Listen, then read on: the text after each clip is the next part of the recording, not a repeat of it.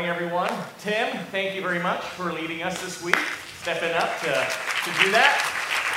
We recognize as pastors, we're going to take a rotation and lead the congregation in song. So this week was okay because it's Tim, and next week's okay because it's Jesus. But the wheels are going to fall off when it's Jordan and my turn. So we just pray God raises up a more sustainable solution. I'm just kidding. We're actually not going to do that. Although next week, Jesus will be leading us. And do pray that God raises something up. We have some good, encouraging possibilities, but we'll see what the Lord does. Would you stand with me as we read our passage this morning, Revelation chapter 10. It's been a while since our reading service, and I know some details may be fuzzy, so I want us to read it again.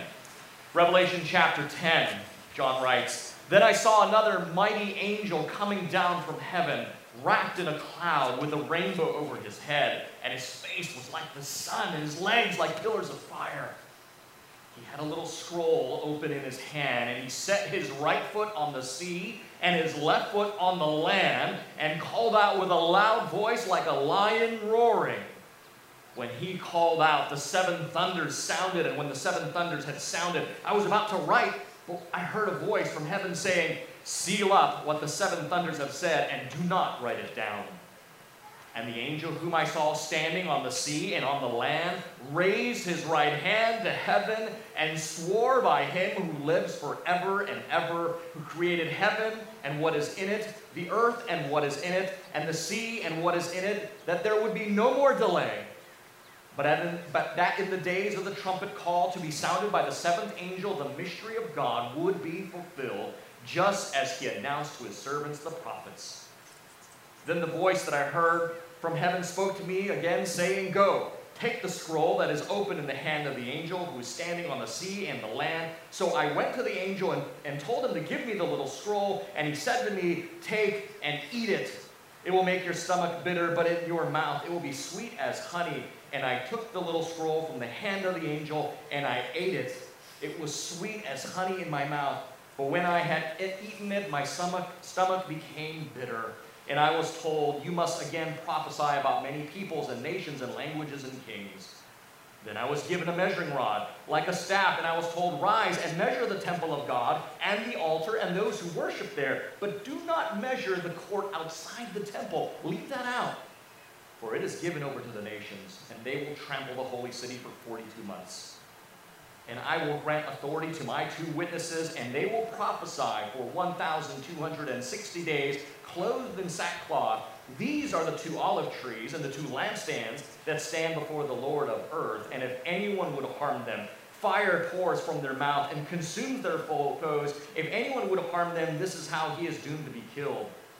And they have power to shut the sky, that no rain may fall during the days of their prophesying. And they have power over the waters to turn them into blood, and strike the earth with every kind of plague as often as they desire.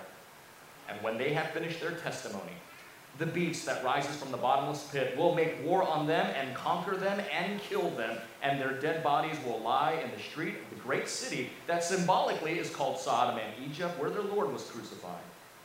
For 3.5 days, some of the peoples and tribes and languages and nations will gaze at their dead bodies and refuse to let them be placed in a tomb. And those who dwell on the earth will rejoice over them and make merry and exchange presents, because these two prophets had been a torment to those who dwell on the earth.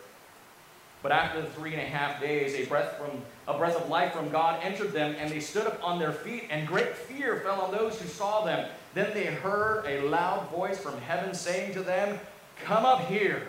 And they went up to heaven in a cloud, and their enemies watched them. And at that hour there was a great earthquake, and a tenth of the city fell. 7,000 people were killed in the earthquake, and the rest were terrified and gave glory to the God of heaven." This is the word of the Lord. You may be seated. What are we to make of all of this? A gigantic angel that stands on the sea and the land, seven thunders, eating a scroll, measuring a temple, fire-breathing witnesses, a worldwide party. It all seems so weird, so inexplicable, so complicated. But that easily happens in the book of Revelation when you lose the forest for the trees. If we get caught up in the individual details, there's no end to the kinds of interpretations we might come up with a passage like this. But if we keep our eye on the overarching story, the overarching vision that God, the Lord is giving John for us to see, we are able to make sense of these kinds of passages that seem so inexplicable on their own. Now, if you look in your service guides this morning, I've actually put an outline and a title of the sermon. I'm entitling chapters 10 and 11 of Revelation, The Unstoppable Gospel and the Undying Church, because that's exactly what we just read about. I know it doesn't seem that way, but I'm sure by the time we're done, you'll see it too. Now, I want to give you the context. Remember, it's been a while since we've been in the flow of the book of Revelation, so I want to give you just a bit of the context. Remember, keep in mind that so far, this is the second of two interludes, a scene that's inserted in another scene. We've seen one before. Between the sixth and seventh seals, there was an interlude that involved all of God's people. And here we have again, in between the sixth and seventh trumpets, another interlude that's speaking about all of God's people. If you just look at your Bibles with me for a moment, you actually can see these distinct breaks. So as we started the seven seals in Revelation chapter 6, you see that right there? Some of your Bibles may have a subheading. It says the seven seals. And then all of a sudden we jump to chapter 7, talking about the 144,000. And then all of a sudden back in chapter 8, verses 1 through 5, we see the seventh seal. So there's the 6 seals, then you got chapter 7, and then it picks up with seal number 7. We get the same pattern on the 7 trumpets. Look at chapter 8 of Revelation. Starting in verse 6, you might see the subheading, the 7 trumpets. And we looked at this last week. It goes through chapter 6, goes through the entirety of chapter 9. And then all of a sudden we have another interlude. It's the angel and the little scroll and the 2 witnesses. But then notice in Revelation chapter 11, starting in verse 15, again we pick up now the 7th trumpet. So you can see these interludes there are just the way your Bible breaks down. And notice in both interludes, Revelation chapter 7, it is showing that all God's people, represented by that symbolic number, 144,000, they are sealed and protected by God. So while the seals are cracking open, and I don't mean sea animal seals, right? We're talking about seals on a scroll. While those seals are cracking open, God says, my people are protected. And we see the same thing in the second interlude in Revelation 10 and 11. It's showing us that God's people are being protected, but we see something new with the second interlude. But God's people serve a distinct purpose. To be his witnesses in the world, in a world that's rebellious and hard-headed, and as Ezekiel said, a hard forehead and a hard heart, and they wouldn't listen to the word, but they're to be witnesses to the world, and so by receiving the antagonism and hatred of the world as they are persecuted by the world, which justifies God's judgment against the world, the trumpets being blown. You remember in the vision of the seals, the people of God cry out, Lord, how long will we have to deal with this? How long will evil and injustice reign and your people suffer? Right? We saw that, and we saw in the 7 trumpets that the angel goes to the altar and grabs the censer, fills it with incense, along with the prayers of the saints, mixes it up, and he just throws the judgment upon the earth. God does not take kindly to his people, to his children, being oppressed and afflicted and persecuted. God is acting, and as the witness of God's people goes out, just like Ezekiel, God says, they'll know a prophet's been amongst them, but you need to bring my word to them. Whether or not they hear it or not, that's what you have to do. Well, God has the same command of all his people. And we're seeing that same thing being played out here in Revelation chapter 10 and 11. In other words, friends, this section that we're looking at, chapters 10 and 11, is what God's people, if you are a Christian, you are doing while the trumpets are blaring. Revelation 10 and 11 is telling us what's happening right now in the church age. Now, it might seem like that's not what it's talking about, because it's talking about a giant angel and fire-breathing people. So how do you get that? We'll unpack that. What's the main message of this text? I put it in your bulletin there. It's simply this. The gospel will prevail because the church is protected. Maybe you get another way. The gospel is unstoppable because the church is undying. And God will do this in 3 distinct ways. Number 1, God will guard his people. Number 2, God will empower his people. And then number 3, God will take his people home. But in order for us to understand this as the message, we actually have to deal with a couple of interpretive issues here that are popping up in our passage this morning. That is the temple, the time period, and the two witnesses. So we're going to have to deal with those. But before we do that, let's work ourselves through chapter 10, because that's what sets up our scene. Now, there's a lot to cover in chapter 10, as you can imagine, but we're only going to focus on two things. Number one, what the angel says in verse 6 and 7, and what John does in verse 10. So let's look at that briefly. What the angel says. Look at the very end of verse 6. What he says is, there would be no more delay, but in the days of the trumpet call sounded by the seventh angel, the mystery of God is going to be fulfilled, just as announced to his servants, the prophets. No more delay. This is it. We've come to the point where the mystery of God is going to be fulfilled. The world is living on borrowed time. Every day you're given is a day that is just one day closer to when everything wraps up. I know it doesn't feel that way for us so often, but that's what the scripture says.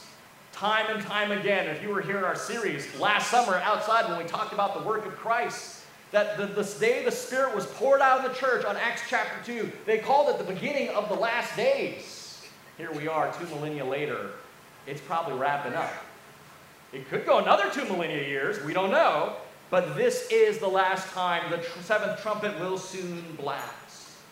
In light of this reality, God has his servant John act out two parables, much like the prophets in the Old Testament would often do. They would act out parables as a lesson to the world around them. The first parable was the eating of the scroll. The second parable is the measuring of the temple. Very different acts, but communicating the very same principles. So that's what the angel says. No more delay. Nothing else stands between now and God's desire to bring all things to fulfillment. That's what the angel says. Now let's look at what John does. Chapter 10, verse 10. He says, I took the little scroll from the hand of the angel and I ate it. It was sweet as honey in my mouth. But when I had eaten it, my stomach had turned bitter. It is bittersweet. Why is this? What's going on here? It is sweet because we've just been told God's purposes, God's mystery will be fulfilled. This is sweet. All God's purposes will come to culmination here. But it's also sour because the reality of it is, as God's people move out into the world to be his witness, just like Ezekiel, they're going to suffer tribulation and persecution because we are in a world that hates him and all those that follow Christ. And so John eats it, and it's that dual reality. It's sweet because God is wrapping things up, but it's sour because it's going to be difficult and hard. And in Revelation chapter 11, verse 1 and 2, John then acts out another parable here, communicating the same bittersweet principle. He's told to measure out the temple sanctuary. And so he does that. He measures out the sanctuary. And here's where we're dealing with the first of three interpretive issues that we have to figure out in order to make sense of this passage. The temple, the time period, and the two witnesses. With all three of these things, there's generally two ways to take it. If there are others, but for our purposes, there's generally two ways you can take them. Either literally, what we're reading here is literally what John is talking about, what God intends, or they're symbolic of some deeper reality. Now, if you've been here for our series, you know the direction I'm going. I believe these are symbolic. And again, I'm just going to say, you don't read history like you read poetry, right? You don't read comic books like you read the news. If you do, your view of reality is going to be really bizarre, right? In the same way, when it comes to the Bible, you don't read the historical portions like they're poetry, and you don't read the poetry as if it's prophecy, because if that's the way you read the Bible, you're going to have a very bizarre view of the Christian faith, right? So it really matters to understand what kind of literature are we reading when we approach God's Word. It's one book, but if you know anything about the book, how many books are we actually holding here? 66, right? They're not all the same genre. And so the same rules that apply to any form of literature apply to the Bible. It really matters what kind of literature you're reading. And by the way, it's not complicated. It's not like secret knowledge.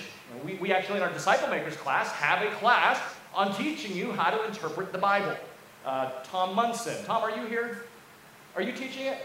That's the one, right? Yeah, so Pillars of Truth. Tom, when are you teaching that next, Tom? October, middle October. Okay, so again, this is a Gnostic material. We teach a class, Tom leads it, one of our elders, on how do you interpret Scripture. The key is you have to be willing to read the Bible for what it is and not for what you want it to be. Oh, that's different. Like, it always used to drive me nuts when I was a young Christian when people would read the Bible and they would say, "Do you know what this means to me? I don't care what it means to you. I want to know, what does it mean?" Right? It's not about what it means to me as if it means one thing to me, but it's going to mean something else to Tim, and something else to Jonathan there, and something else to everyone. What in the world? What does it mean? And then how do I apply it to my life? It's about what it says, not what I want it to say. So let's look at the temple. There's only really two ways to think about it. If it's literal, as I was taught, and I believe for many years, and that's basically that there's a future temple to be rebuilt in Israel during the end times. But if it's symbolic, that this is referring to the church, that the Lord's protecting his church for their purpose of being a witness. Now, if John means a literal temple here, then in reality, it means very little to these original Christians because the temple had been destroyed 20 years earlier.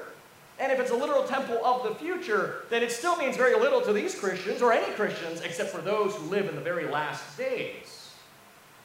But if it's symbolic of the people of God, the church, then it makes sense why any Christian in any time can get encouragement from these words, because it refers to them, which is why John said, or through the Spirit, every time, let he who have ears to hear listen to what the Spirit says to the churches, for all the churches, because it's symbolic, referring to the people of God, the church. Now let me give you 4 reasons why this temple is symbolic and not a literal temple.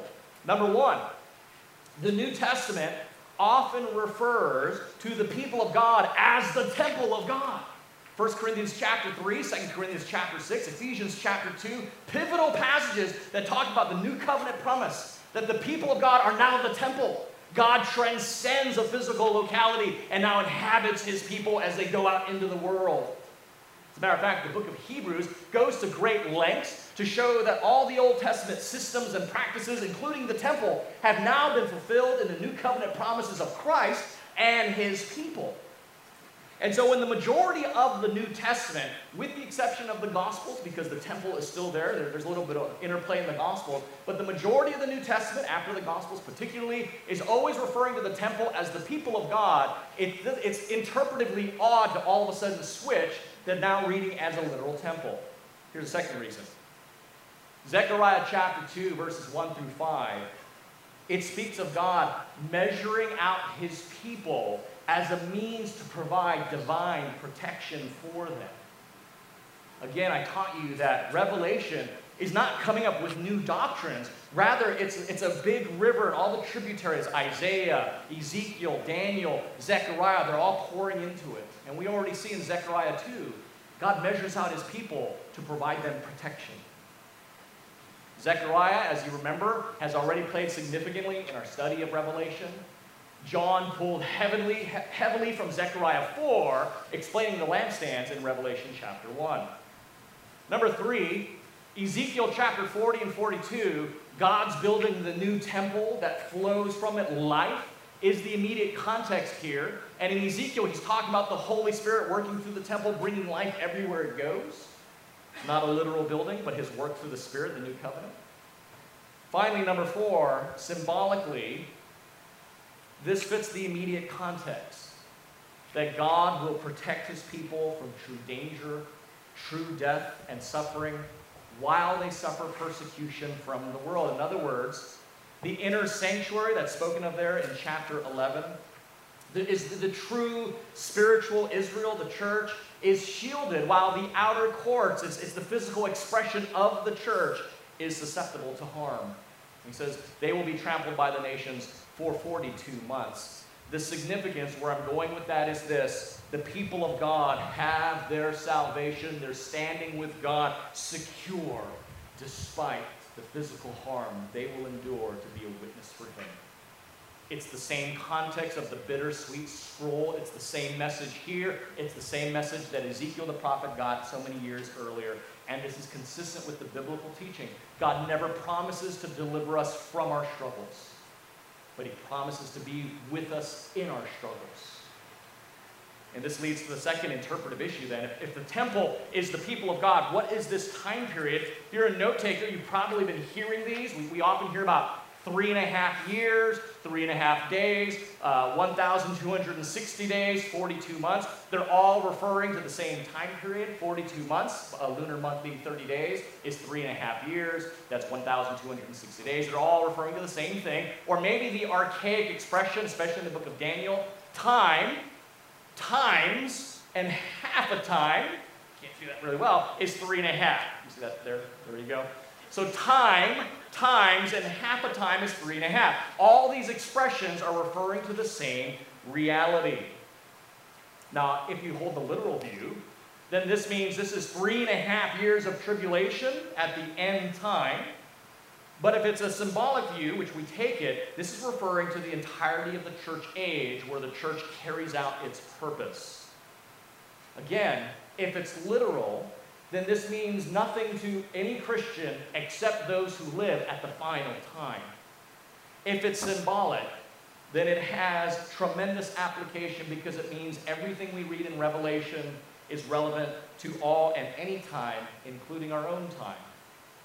Let me give you 4 reasons that this time period is symbolic and not literal. Number 1, 3.5. If you've been in our study of Revelation, you know that the number 7 is significant. Actually, not just in Revelation. The number 7 is significant throughout all of Scripture. Last week's reading, we heard of Joshua blowing the trumpets, walking around the city of Jericho for 7 days, blowing the 7 trumpets, and on the 7th day, they blew them 7 times, right? In the very first chapter of the Bible, first 2 chapters of the Bible, God creates the world in 7 days, right? 7 has always been a sign of completion, entirety, totality, maturity, perfection. It has a wide semantic range, but it always means a sense of sufficiency and completion. The idea here of 3.5 is that though this is a time of difficulty, it's not complete. It will not be the totality. It is not the entirety of what you're going to experience. It's not the whole story. It's not short, like 10 days. Remember Revelation 2, the church of Smyrna. You're going to have tribulation for 10 days. It's not short, but it's also not the whole thing. It will be significant, but it's not the entire story.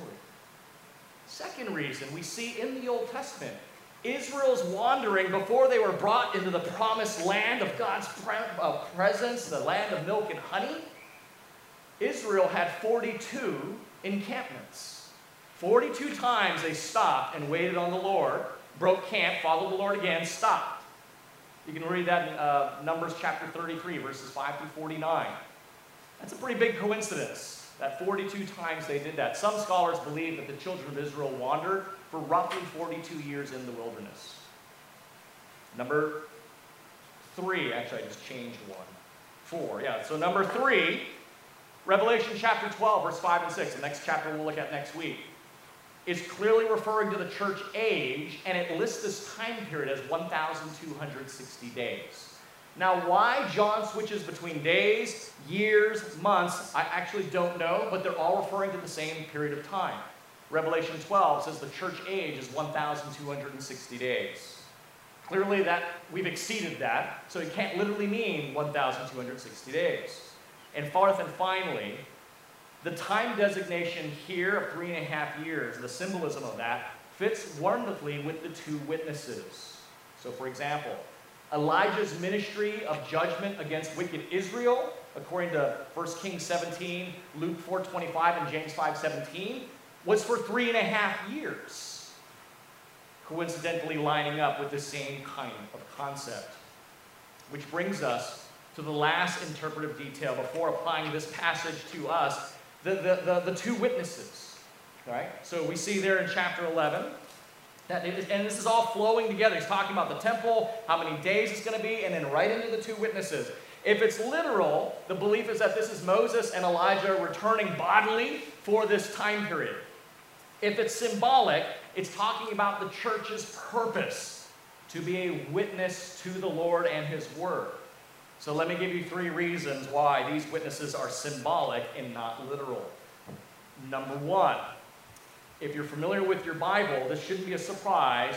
The 2 witnesses is a clear reference to the Mosaic law in Deuteronomy 19, that a fact or evidence can only be established upon the evidence of 2 witnesses. We see the same principle carried out in the New Testament in Matthew chapter 18. The idea being the truthfulness of the testimony, not necessarily the identity of the individuals per se. So this is a biblical concept. In order for something to be told as true, you needed at least 2 witnesses. Jesus and the early church followed the same pattern. In Luke chapter 10, when Jesus was kind of commissioning his disciples to be his ambassadors, in Luke chapter 10, he sends them out by 2s. In the book of Acts, particularly, I'm thinking of Acts chapter 15, when Paul is commissioned, he goes out with Paul and Barnabas. They go out in 2s. Secondly, this reference here in verse 4, referring to them as olive trees and lampstands there, we've already seen this, haven't we, in chapter 1. We've seen this, that the lampstands, he's pulling from Zechariah 4, the lampstands were representative of the churches. Jesus stood in the midst of the 7 lampstands representing the churches, the 7 churches that he just wrote to be a light and witness to the world. In Zechariah 4, what we have is Joshua talking about the olive branches and Zerubbabel. So Joshua was the high priest, Zerubbabel was the governor, and they represented the people of God in their priestly and royal roles, which is what we are now in the New Testament. We are priests and kings. Third, the reference to rain and fire and turning water into blood, they're clearly references to Moses and Elijah. Moses and Elijah were always associated with the law and the prophets, which is why in Jesus' transfiguration on that mountaintop in Matthew 17 and Mark 9, who's there but Moses and Elijah, the law and the prophets testifying to the Son of God, the Son of Man, Jesus Christ in his gospel message. So when we take all these together, the general identification of the 2 witnesses, as well as the specific calling them olive trees and lampstands, calling down fire, turning water to blood, what John is doing, he's simply pulling from all the material of the Old Testament. Men who bore witness to God, whether it was Joshua or Zerubbabel or Moses or Elijah, these men spoke for God and were his witnesses to the world. And according to Matthew 28, 19 to 20, that job has now been handed to the church. We are to be God's witnesses to the world. So what we see, literally, we see in the text, this temple, this time period, these 2 witnesses, turns out to be all referring to the church in its protection, that God will keep us, in the period of time we have to do the job, and the purpose we're called to fulfill, to be the witnesses to God, to a dying world that's in rebellion against him. So as we look, this apparently bizarre, fantastical section is simply saying during this church age, where you and I are, the church will witness to the world. And we will suffer the world's hatred, but God will preserve us in remarkable ways. Now, with this interpretive lens in mind, let me wrap up by briefly applying what we're seeing here to us. Number 1, God will guard us. See that chapter 11, verse 1 through 2? In my daily Bible reading, we're reading through the book of Daniel.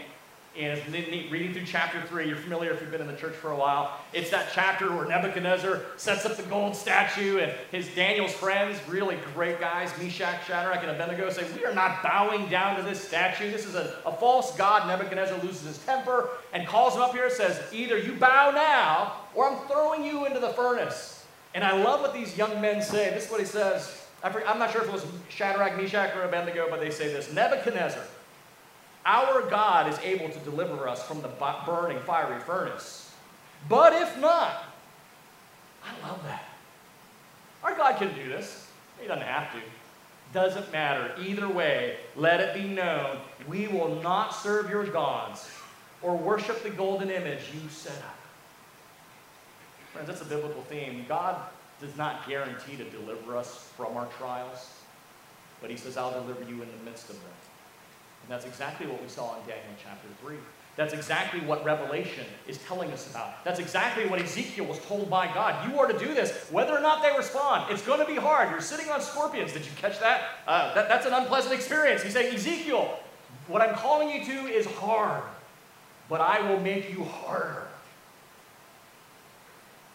And if Daniel 3 is not convincing, listen to what Jesus says as he's praying for you and I. He's praying for his people in John chapter 17, verse 14 and 15. He says, Father, I've given them your word, and the world has hated them because they are not of the world. Just as I am not of the world, I do not ask that you take them out of the world because I need them here. We're supposed to be witnesses. I'm not asking that you remove them from the world, but that you keep them from the evil one. Now, if we're honest, sometimes you read that and you go, spiritual protection is nice, Jesus, but can I have physical protection? Can you guarantee you're going to keep me from all kinds of things? Death, persecution, disease, plague, poverty, all that. Can you guarantee me that? That's not what he's praying for.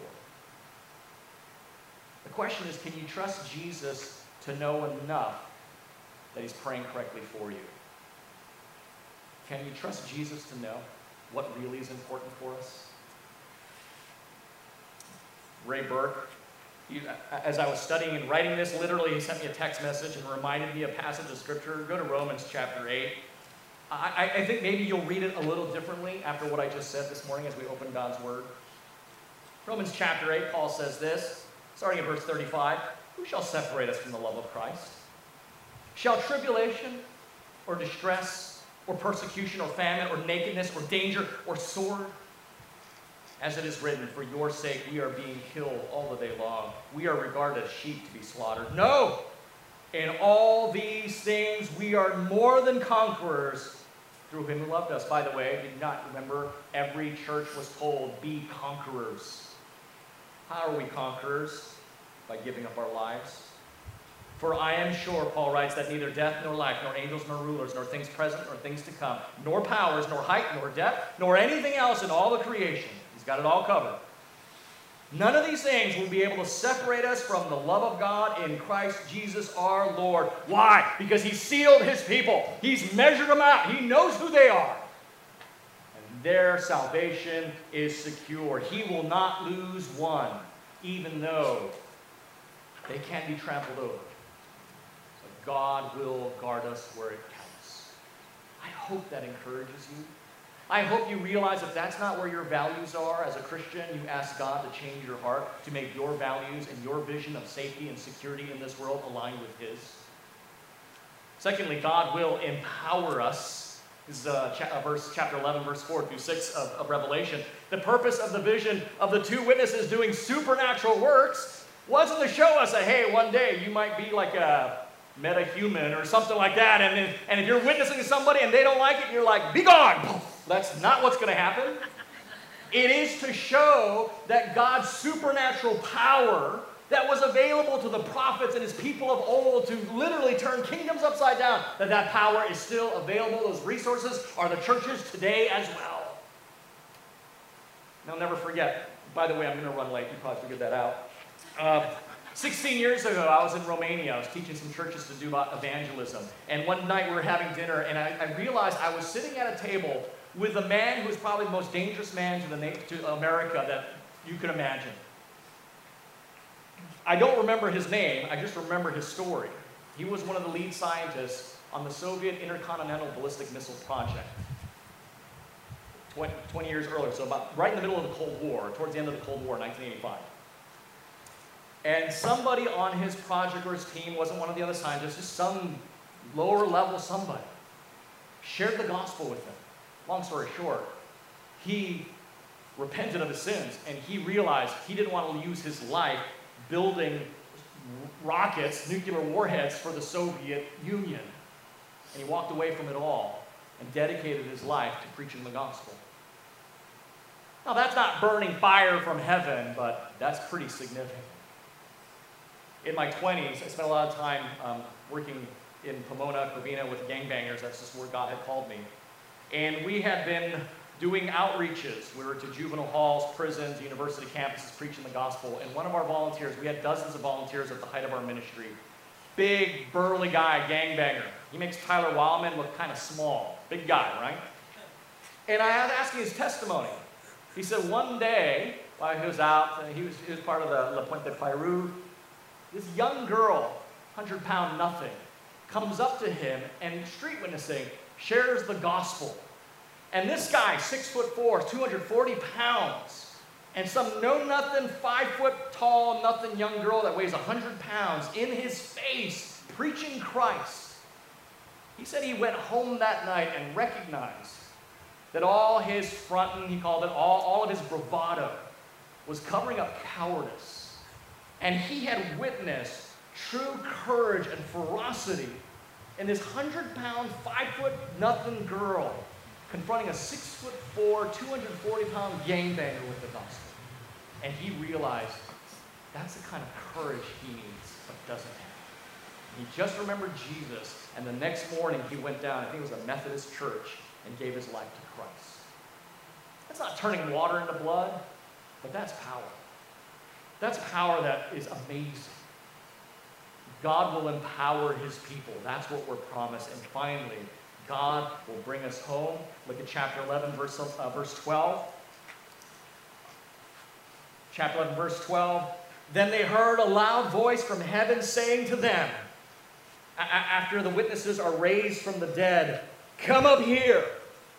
And they went up to heaven in a cloud, and their enemies watched.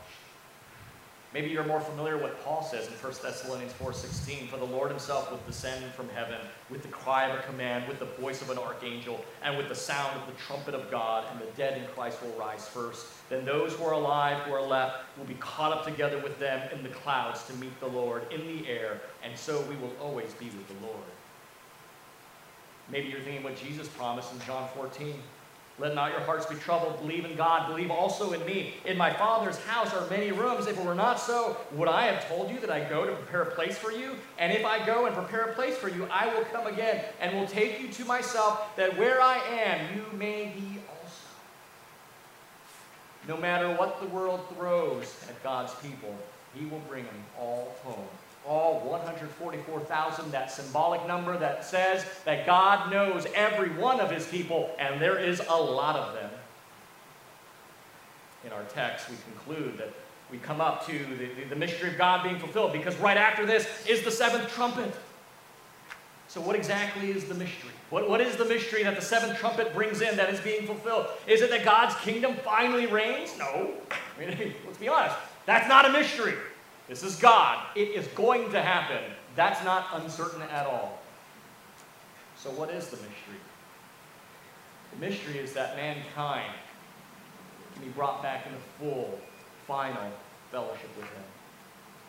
That man can dwell with God again.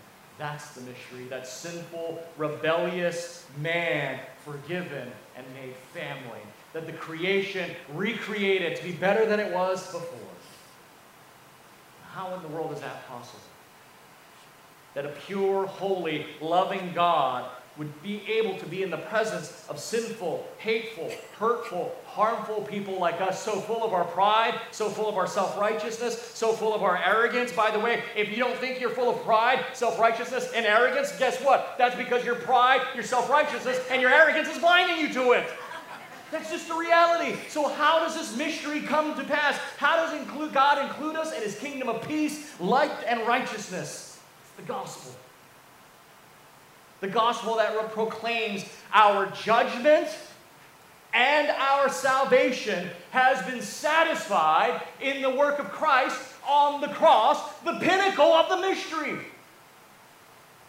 How does this happen? Christ. He satisfied God's just judgment against sin and brings us our salvation in the work of Christ. That's the message that the world hates. Because before you can realize that the cross is something that's done for you, the message of salvation, you have to realize that the cross is something that's done by you, a message of judgment. It can't work any other way. When we look upon the cross, we have to see that dual reality that the cross in history testifies that I am a sinner, but it also testifies there is a Savior. And humanity refuses to admit their sin before God because we want to be God. But the cross says otherwise. And you have to get both messages. Because if you just look at the cross as your ticket to heaven, that's your Savior, and you don't realize your sin, you will be a just self-righteous, moralistic jerk. But if you just look at the cross as it's a condemnation against your sin, you will just be self-loathing, full of guilt, and not what God intends. You must see in the cross that you are a Savior with a sinner with a greater Savior. This is the message that the witnesses, God's witnesses, bring to the world, and this is why the world hates us. But this is why the world needs us.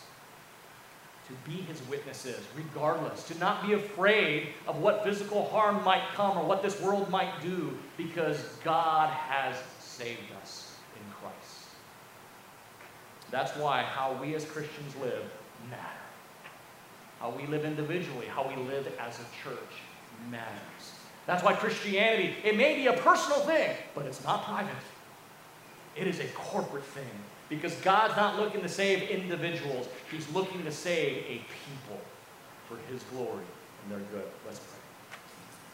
Father, we come before you and we thank you how much the Old Testament really helps us understand this book of Revelation. We don't have to create crazy new theologies to explain what's here.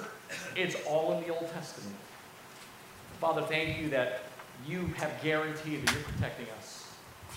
Father, we pray that we would not just savor that protection, but recognize you have protected us for a purpose, to go be your witnesses to this world. And Lord, though the world might come against us, you do not stand idly by, and we can trust in that. Nothing shall separate us from the love of Christ, Lord. So we just pray, Lord, that you would give us courage. Help us to get away from low living, from not taking risks for the gospel.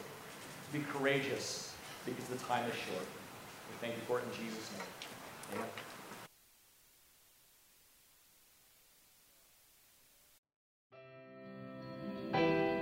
Thanks for listening to this message from Christ Community Church of Laguna Hills. For more information and resources from Christ Community, visit us at www.ccclh.org.